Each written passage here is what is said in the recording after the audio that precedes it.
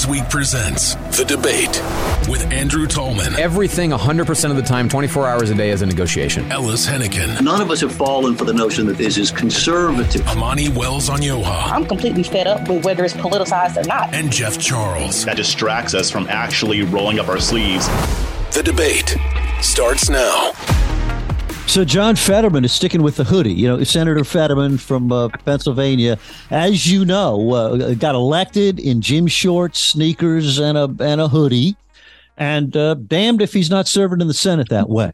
It has, as you may have heard, ruffled a few feathers in the world's greatest deliberative body, where, you know, people normally wear a suit, at least when they're on the Senate floor. I guess it's not a written rule anywhere. There's no law that says you have to, but centuries of Senate tradition suggest that senators, dress with a certain appropriateness. It's gotten the reactions that you'd expect. I mean, some people are offended. They say standards are falling. Others are saying, hey, come on, it's the 21st century. That's how people dress today. But I have been fascinated by this, sir, because it has really spawned a whole bunch of actual thoughtful issues inside a political contretemps. And I always gravitate to those things when they happen. A quick rundown, and then I'd love to hear what you guys think about this thing. It raises to me a whole bunch of questions about, what does it mean to dress up today? Has the rules changed on how it is we present ourselves to the world? What did COVID do? How do you slobs dress? I want to hear some reports on that as well. But the New York Post people, I mean, that could be anything, right? In fact, I'm a little concerned about some of my co-hosts here. But I'm concerned that you use the word contretemps. I know, and correctly pronounced and all. Look at us bilingual. I am from Louisiana, so. But the New York Post sent out a reporter dressed exactly in the Fetterman duds to fancy restaurants in New York, where he was immediately turned away. At Daniel, where the 7-course tasting menu goes for $275, they said no athletic attire allowed here. Got about the same bum brush treatment at Le Breton and Jean Georges. But so, what do you guys make of this? Are you pulling for the slobby senator, or are you feeling like everybody just needs to chill out? As a fashionista and somebody who reads a lot of the nicest looking of all of us, easily. Go ahead. Thank you guys. To me, I have mixed thoughts, but my first thought is just coming from, I'm going to take politics out of it and just think aesthetics only. Okay. It just don't look good, and that's really my honest opinion. Like, I get it. That's how you want to run your errands. Do you, boo? We all have our errand outfits and all of that, but not even to be classist or anything. It's just not giving professional attire. I don't know. I personally wouldn't wear it on the Senate floor. I don't see why he's so hell bent on continuing to dress like that. Like, is he gaining something from it? Is he getting attention from it? Is he just trying to prove that he's down to earth and one of us? I don't know. I feel like it's more of a spectacle than anything. Like, I don't believe that that's genuinely just how he wants to dress just because. And it's just not cute. You can slay a little better. There's lounge attire that's more cute than that. That's just my opinion. See, so he could be a little more chic in his awfulness than chic with the slay. Yeah, all right. What do you think about, like, if Lauren Boebert and AOC showed up in yoga pants? Exactly. What if they were like really, really high end yoga pants? Even if it was Lululemon, it just doesn't give senator, y'all. I'm sorry. I was in LA a couple of weeks ago, and I learned a term I did not know: athleisure wear. Athleisure. You know that word? Everybody in Los Angeles, male and female, spends all day long in athleisure wear. New York, we don't really do that so much, but I mean, clearly the standards are changing. But what are the rules today? I really don't know. Well, as of now, there are no rules. And you know what? I love this story, not because I care what they wear in the Senate, but because it gave me an opportunity to make fun of our politicians. It was great. I'm going to do a little bit of a shameless plug here, but if you go on Twitter and go to #Senate Dress Code, then you'll see what I did. I satirized the whole thing. I did AI images of Cory Booker wearing pink booty shorts. I did Rand Paul showing up to Capitol in a bathrobe, a red bathrobe, and people loved it. It went viral on social media. I did Mike Lee wearing colonial wear. I made fun of a lot of these senators pretending like they were showing up to the Capitol wearing this crazy stuff because of the dress code. But the reason why I did it is just to point out the absurdity of this whole thing. Yes, I mean, do people still value decorum and professionalism? Yeah, I think that there's pushback because of that. But at the same time, there are far more important issues going on. Correct. And it does speak to an underlying reality. Our Senate can get together to figure out how to remove the dress code. And now Joe Manchin, there's a bipartisan group of senators that want to reinstate it. So they're probably going to. So they can get together to fix that stuff. But when it comes to people, the problems that they're facing, they're coming up with bupkis. So this kind of just further highlights how ineffective and inefficient our government is. Yeah. So every culture's got dress standards, right? And, you know, some other cultures' dress standards may seem absurd to us. The white wigs of yore or current Britain, we don't live up to their standards, but we do have these tiers of formality for when something is significant, important, reverential. If you're, I don't know, pastor, we're wearing flip-flops and a t-shirt on Sunday morning, in some circles, that would be perfectly acceptable. You know, you could probably hear the rolling sound of surf outside in those cases. But in other cases, completely unacceptable. And each kind of, whether it's a mini culture or a macro culture, kind of sets these standards for itself. The Senate has this long-standing tradition, and it is the place where the most revered business of politics gets done. As a guy who hates suits, who shows up every day in shorts and flips, and when I'm dressed up, I'm wearing a collared polo. Okay, that's like super high-end for me. And you should run for Senate. Florida. Yeah. I wouldn't take a job. I would be averse to taking a job where I had to wear a suit every day because I don't enjoy it whatsoever. But I still expect my senators to wear a suit. I still expect the presidents on the debate stage to wear a suit. I still expect my House member to wear a suit. When they're on the floor, if they're out doing a town hall somewhere, fine, dress however you want. But these codes exist as a way of signifying that there's something important going on here, and hoodies are not the signifier of important stuff.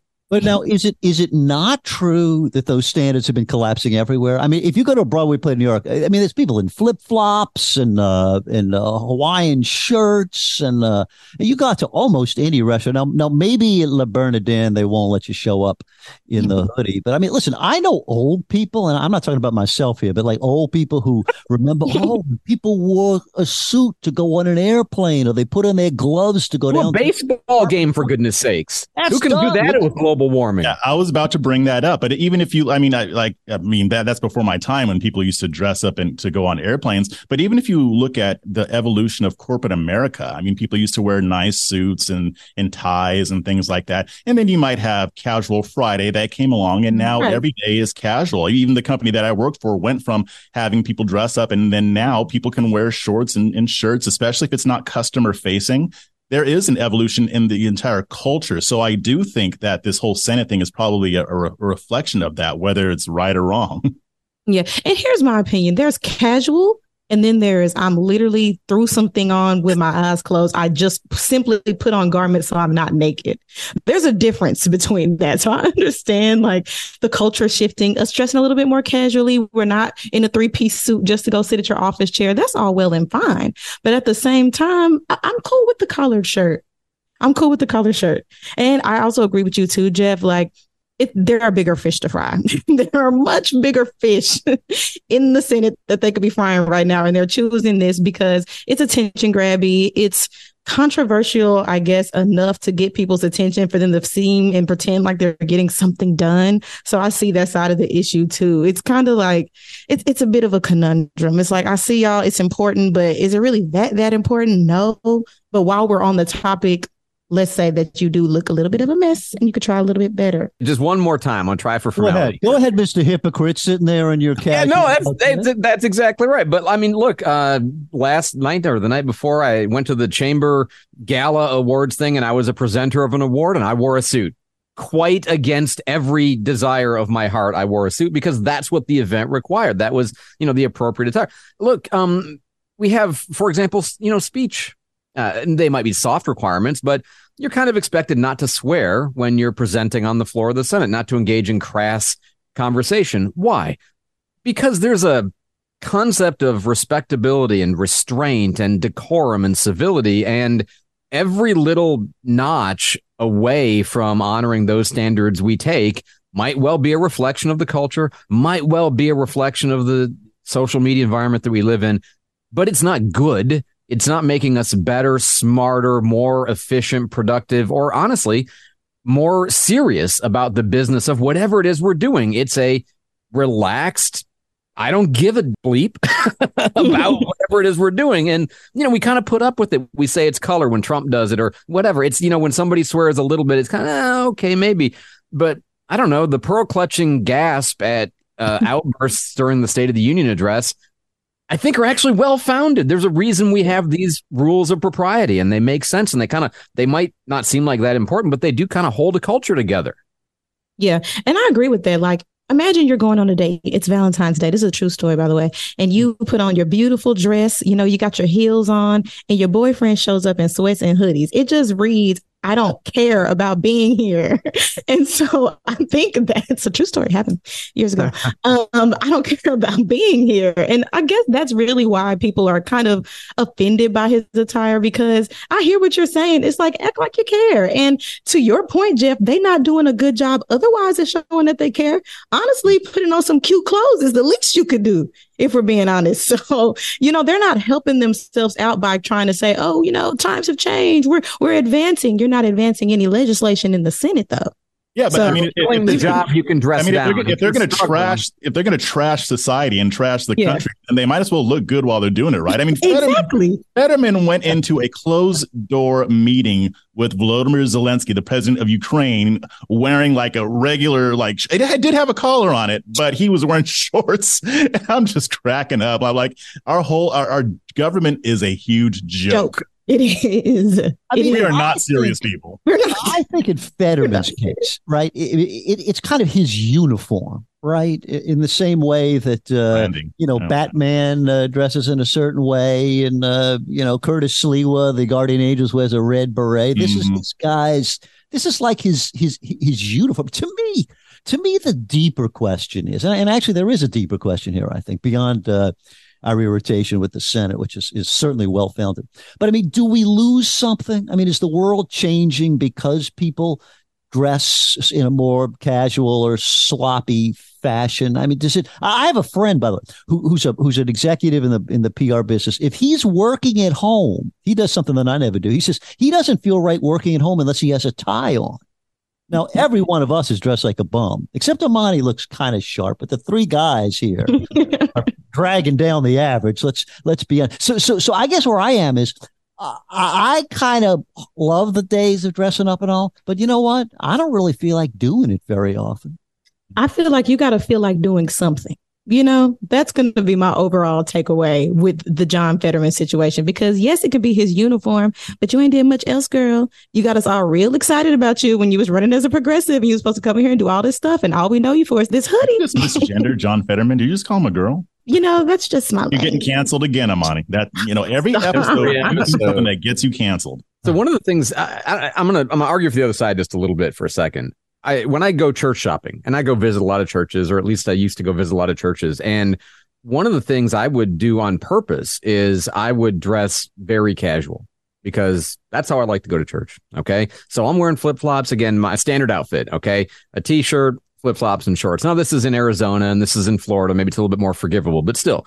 And I did it on purpose because I knew that if that got me side eye, and if people weren't receptive to me wearing that kind of attire, they probably weren't going to be super receptive to people who weren't Christians who were coming in the door. And I wanted to find out what was the culture like in that church in terms of towards outsiders. So I would actually use that as a little bit of maybe it's an unfair test, but I use it as a test to see. And for the most part, nobody really cared. But that was kind of my prod, so to speak, to find out, what were they going to do with me? Now, that's different than showing up to work at the Senate, clearly. But I think you use attire on purpose, and it signifies something. And sometimes you use it to find something out about people, too, I think. So can you guys help me with one personal thing on this? So I'm comfortable in a suit, right? Right. I have to wear a suit when I go on television, and I wore a suit a lot when I was younger. So I'm fine in that, and I'm perfectly comfortable in jeans and a t-shirt, or yes, even a hoodie. The thing that I don't know what to do is that business casual deal. You know, I don't want to wear some golf outfit, or chinos and a but I've yet to find, maybe that athleisure wear is an answer, but you got any tips for me on that? Zara. No. Zara is your friend. What is Zara? Did you say what is Zara? Yeah, what is Zara? I've never heard my of it. God. Oh, y'all. We're 0 for 3 over here, Amani. Zara. See, y'all aren't fashionistas. Y'all got to know. Is Zara, that news? Educate us. Guilty. Zara has all the best outfits, and they got the casual, the athleisure, the dress up. They have everything. It's, oh my God. My heart just broke a little. Is it expensive though? It's not expensive. It's like medium. It's like above H&M, but like it's not Nordstrom yet. It's like right in the middle. Yeah, it's the best place ever. Wow. Now y'all all got to go to Zara this weekend. Thank you. Now I don't think any of my male counterparts here have one bit of advice to offer. No, nothing. I got nothing for you, man. The advice is dress like Which you again care. makes us all perfect candidates for the Senate. We should all run. Right. That's our brand. Do you think, is this something the voters should decide? Like, that was my thought. I was thinking through this issue where, no. I don't mean like they should vote on the dress code. I mean, if Fetterman gets elected in his uniform, as you call it, and he goes to the Senate, I mean, is he obliged to the other senators, or is he obliged to his population? They elected him. They know who it was. It's not a surprise. He didn't campaign in a suit and then show up in a hoodie. You know, why can't the voters decide that they like or don't like a guy who doesn't wear a suit to the Senate? Why does the rest of the Senate have to make this decision? Yeah, I guess they kind of are. I mean, they knew that he wore that getup. I mean, going back to what you were saying, Ellis, I mean, this is part of his brand. And I think he does it on purpose to make himself look more relatable, and not so much like a senator, but more like a man of the people. I'm one of you. I mean, that was very key in the campaign between him and Dr. Oz, especially with that whole crudités disaster. John Fetterman used that to great effect. He's a guy in a hoodie and shorts who calls it a veggie plate, not crudités. So I think it works for him. And I think it could possibly work for other candidates as well. Every single day we are adjusting to post-COVID in America, and I think this is another one. And you are all right. This is it's a work in progress for all of us. Worried about letting someone else pick out the perfect avocado for your perfect impress them on the third date guacamole? Well, good thing Instacart shoppers are as picky as you are. They find ripe avocados like it's their guac on the line. They are milk expiration date detectives. They bag eggs like the 12 precious pieces of cargo they are. So let Instacart shoppers overthink your groceries so that you can overthink what you'll wear on that third date. Download the Instacart app today to get free delivery on your first 3 orders, while supplies last. Minimum $10 per order. Additional terms apply. So I thought there was a really interesting story out of Chicago, and I'll tell you in advance, I have no idea. I mean, I have some thoughts, but I'm really not sure what I think of it. And that's why I want to talk about it with you guys. Apparently in Chicago, there are, food deserts, right? Which we've all heard the term. The idea is, it's typically poor neighborhoods where nobody has been willing to come in and maintain a grocery store. And it's people who are transportation poor. They don't have cars. They have trouble getting to places at a distance. Transporting food is a cumbersome enterprise if you don't have a car, all of that stuff. And it's not just that Chicago has food deserts, but they have sort of like negative food zones where there had been businesses and now they're leaving. They're fleeing those areas, whether because of crime or because of the wave of shoplifting kind of stuff that we've got, or they just can't make a profit. There's a kind of a mixture of stories if you look at the evidence. But now the new mayor of Chicago is considering, proposing, offering, studying. I'm not quite sure where we're at with this, but providing municipal grocery stores, coming in with basically government-run food distribution centers that I'm assuming would operate at cost. I don't know the details that maybe aren't so forthcoming. And it seems to be the idea that, look, people need food. It's a basic life necessity. If nobody else is willing to step up and do this, governments oversee water and electric and sewer and trash, at least sometimes. Maybe a government needs to run a grocery store. And I tell you, I'm very conflicted on this. I have a lot of thoughts, but I'm just kind of curious. Does this strike you as the completely stupidest idea ever? Or does it seem like a mayor who's responsive to the needs of his impoverished citizens? I definitely see the vision. I would like to see more about like what the details of the plan are going to be and how they go about doing this. Is there going to be like a certain criteria, like you have to make a certain amount of income to be able to shop at the stores, or like what is going to be the way that they roll this out? But food deserts is a big thing. Like it's something that people struggle with a lot. And there was a story I was seeing on Twitter X the other day. And it was a clip of Kevin Hart. And he was just talking about how if you go into the hood or some of these inner city neighborhoods, there's a lot of liquor stores and check cashing places, but there's not a lot of much else. So this could be a way to, create a avenue for relief for a lot of people living in these areas so that they have access to real food that's like fresh vegetables and food that can keep them healthy, and not a lot of McDonald's and check cashing places. I see the vision. I mean, listen, it would be better if the market provided it. Right. If somebody was in there and running a good local business and providing those services. But I mean, people got to eat, don't they? I don't know. I mean, I don't really have a conceptual problem with it. I wish it wasn't necessary, but Amani, you're right. I mean, this is a real thing for people, and the government has to step up. But I think as the helper of last resort. Yeah, you guys might be surprised to find out that I hate this. I think it's market, right? Yeah, market. But here's the thing. The issue is crime. Like I wrote an article about this a few weeks ago. And so I looked into this, and in the areas where they want to do this, it's very high crime. In the month of June, over a week period, there were 27 smash and grab robberies. Crime is rampant. If you put in Chicago and smash and grab in Google, you'll find a lot of different results.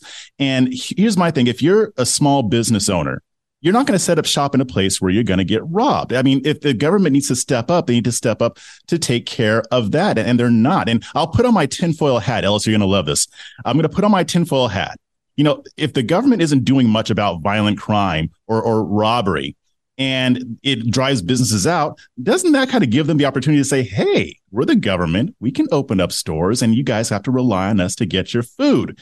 Yes, I know it's a tinfoil hat theory, but even if my theory is wrong, that is what's happening here. It seemed to me like, if the government gives, like, to take your tinfoil hat scenario for a second. So if government is causing the problem that it wants to solve for whatever reason, because, mayor's brother-in-law twice removed owns a grocery store and wants to run the co-op or whatever, like that kind of thing. Okay, so if you create a business environment where it's running, somebody else is probably going to come in and see, oh, this can work, and they'll compete them out of business. And so I'm not so worried about that long term. I find that the idea of a government-run grocery store, first glance as a conservative like you, Jeff, it drives me nuts. But the more I think about it, the more I'm thinking, well, they're not getting food right now. They have a hard time with the transportation issue, getting access to food, which compounds the problems of poverty.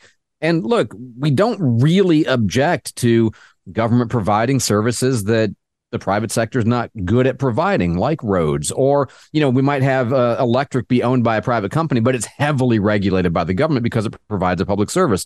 Trash services, sometimes government, sometimes it's private. I couldn't find in me the real, like, this is why this is so wrong, other than it's just never been done that way. And I'll tell you what I got to thinking about with this is, what if the government grocery store, Chicago Foods, what if Chicago Foods were the alternative to SNAP and EBT? What if instead of giving you an EBT card to go out to a private place where they're making a profit and you're buying groceries from them, what if instead they just say, hey, come shop here. The food is going to be cheap. We're not going to stock the kinds of crud that we want people not to be eating in the first place so much. And, you have an account here and this is where you can get your food. It almost seems like a better solution than the government funding the SNAP and EBT kind of, go out and spend it somewhere else, wherever you can find it idea. I don't know. It seemed like we're already delivering food to people indirectly through the market. What if they just delivered it directly like this? Can I stand up, Jeff, for bureaucrats for a second? I Yes. mean, come on. Dude, there's no mayor in America who wants more crime. I mean, let's acknowledge that. I mean, the things that cause crime are complicated. The pendulum swings back and forth, and some things work and some things don't work, and it gets better and it gets worse. It isn't true, by the way, that today is some rampant worst ever crime situation. The crime has ticked up a little bit since COVID, but it's dramatically less than it was in the 80s and the 90s and in the lifetimes of many living Americans. And again, I'm not defending any of it. I wish we had zero crime, but I promise you, who agrees with me on that are police officials and government officials in cities, towns, and states across America. None of those people want more crime. I promise. The thing is, and you're right, crime has gone down, but the thing is, it's still bad enough to where these business owners left. These business owners packed up and moved because of the crime. I mean, there may have been other reasons too, but the crime was the main thing. Walmart, Target, all these big box stores have been closing stores in certain cities because of the crime, and they can more easily afford to deal with this theft. A small business owner can't. So if you have a grocery store in that area, yeah, you're going to pack up and move because you will go out of business. It's not like it's not like you're in a state where they, are good at letting people defend themselves and defend their property. So to me, having government run stores is just a Band-Aid. It doesn't get to the root of the problem. The issue is that people can't conduct their business operations successfully because of this rampant crime. I mean, like I said, 27 smash and grab robberies just in a week period in June. That's insane. Well, just again, but before I get off of this, there's a whole lot of reasons retail is in trouble, and some smash and grab robbery may be one of them. But retail is screwed. I mean, people don't go to stores anymore. I mean, they buy stuff online. They go to Amazon. I mean, I wouldn't open a store today. That's a rough business. But like Target isn't closing stores in affluent areas. They're closing stores in areas where these things are happening. So, I mean, again, if these gigantic corporations are in areas where they can't handle it and they have to close up stores, that tells you that there's a problem. People are still going to the store in more middle class, suburban, upper scale areas. But when it comes to areas where there's a lot of crime, it is an issue. And yes, I understand that there's other problems here, but it's too much to where we can't just ignore it and just say, okay, yeah, let the government take care of it. No, the government should be taking care of the crime because that's what their role is in the first place. I think there's so many layers to this issue. I think crime is one of them. I think the reason why certain areas have grocery stores and other ones don't, because yes, it's crime, but also a lot of these chain stores simply just don't open up in certain neighborhoods. Like, I feel like it's all a very calculated thing. Like, certain areas, they don't have a grocery store, but they'll have a Dollar General. It's like the way that they market their stores to certain areas, it has some innuendos in there, some undertones in the way that they make some of these calculations, for one. So I think there's so many layers to this problem, but could providing this grocery store alleviate some of that? Yes, but I see what y'all are saying. It doesn't really get to the root of the problem. And that's a problem with corporations as a whole too, because can we just force Walmarts and Targets and Kroger and H-E-B, can we force them to open stores in certain areas? Can that be mandated by the mayor? Can that be mandated by the governor of these states? Like, do we necessarily need the government to fill this space? Is it necessary that they provide an alternative or option? Yes, but at the same time, is there a way that we can incentivize other corporations or businesses to open in these areas where there are deserts? Like, how do we go about correcting that issue? Because I think that's the main thing. They're just simply not opening these stores in certain areas. And they're fleeing. I mean, even where they existed, one of the stories I was looking at was talking about the various stores that were in operation in some of the food desert-esque kind of places that they've just left because either because of shoplifting issues or because of non-profitability, which can be tied to a variety of factors. But, they either aren't investing, or they're actively fleeing those areas. And look, I'm so with you, Jeff, on all the problems, right? Like, for example, look at school lunch programs. And, under the Michelle Obama concept of providing all the healthy food, what you wound up with was garbage pails full of food that kids didn't want to eat, but they had to take because the lunch lady was responsible for giving you food that you didn't want. So I don't know how much optimism I have for a government-run food store stocking effectively, pricing effectively. I have lots of concerns, but my sort of bare bones boil the issue down to its essence is, for me, that if poor people living in areas that nobody really wants to live in but that's what they've got. And they don't have access to food, a basic necessity. The government-run store is a terrible option, but it's better than no option. And so I weirdly, as anti-government, everything, I'm totally with you on all of that, Jeff. There's something about this that strikes me as it's worth a try. I mean, if I had to choose between them not having food and then having food with the government that I hate, fine. I want people to eat. I don't want people to die. But my fear with this is that it's not just that I disagree with this on a philosophical level. My fear is that they'll open up these stores and then, they'll be okay. And then they'll say, okay, now the problem solved. People have food, but they don't actually take care of the underlying issues that actually drove those businesses out in the first place. And I know it's not just crime. I think that's one of the main issues. But Ellis and everybody else, you're right. I mean, there are other issues that lead to these stores running out, or there's a reason why they don't want to open stores in those areas. I think that we have a Band-Aid solution here that's not going to take those underlying issues. Therefore, what's going to happen is that these problems with poverty in these areas are going to persist because the government is very good at making people feel good. Oh, we got you stores. Problem solved. Well, no, there's still issues going on that you're not addressing. Yeah, and there's a lot of Band-Aid solutions floating around everywhere. I feel like even when we were talking about like, oh, just no guns anymore, like everybody just tries to do these Band-Aid solutions everywhere. And it's like, get to the meat of the issue, like be a detective. Ain't y'all supposed to investigate stuff? Isn't that what Congress does? Don't y'all like do inquiries and all of that? Like, only on political opponents. Yeah. You know what the alternative is, right? Is you take the kids to Burger King. And so they eat bad, they're unhealthy. We pay for it eventually in healthcare costs. Yep. I don't know. Listen, if you guys can figure out how to make kids eat healthy food, please let me know. I don't know the answer to that. They got to market it better. If I knew that Brussels sprouts were delicious, if you add bacon in them when I was a child, I would have been eating Brussels sprouts. Nobody told me.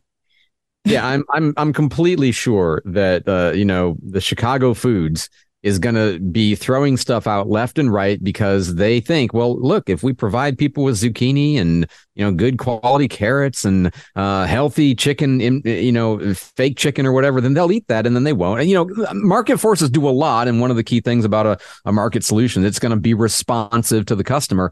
I don't have great optimism that anything the city of Chicago, to Jeff's point, runs, since they can't run the basics properly. And this comes from a kid who grew up in the vicinity. I don't think they're going to run a food store properly either. But I can just keep coming back to it is a Band-Aid solution, no doubt. And it does take the pressure off of solving for the contributory causes. But again, if people are hungry, I want people to eat. And what's the next alternative other than do nothing is hope the churches come in and deliver food or, set up weekly donation stations, which is also government delivery of food. It just seemed like some kind of nexus between the EBT, the food desert, maybe government in an at-cost basis, even if it's temporary, could be a mechanism for making things better. Though I hate to imagine what could go wrong beyond what we've even considered.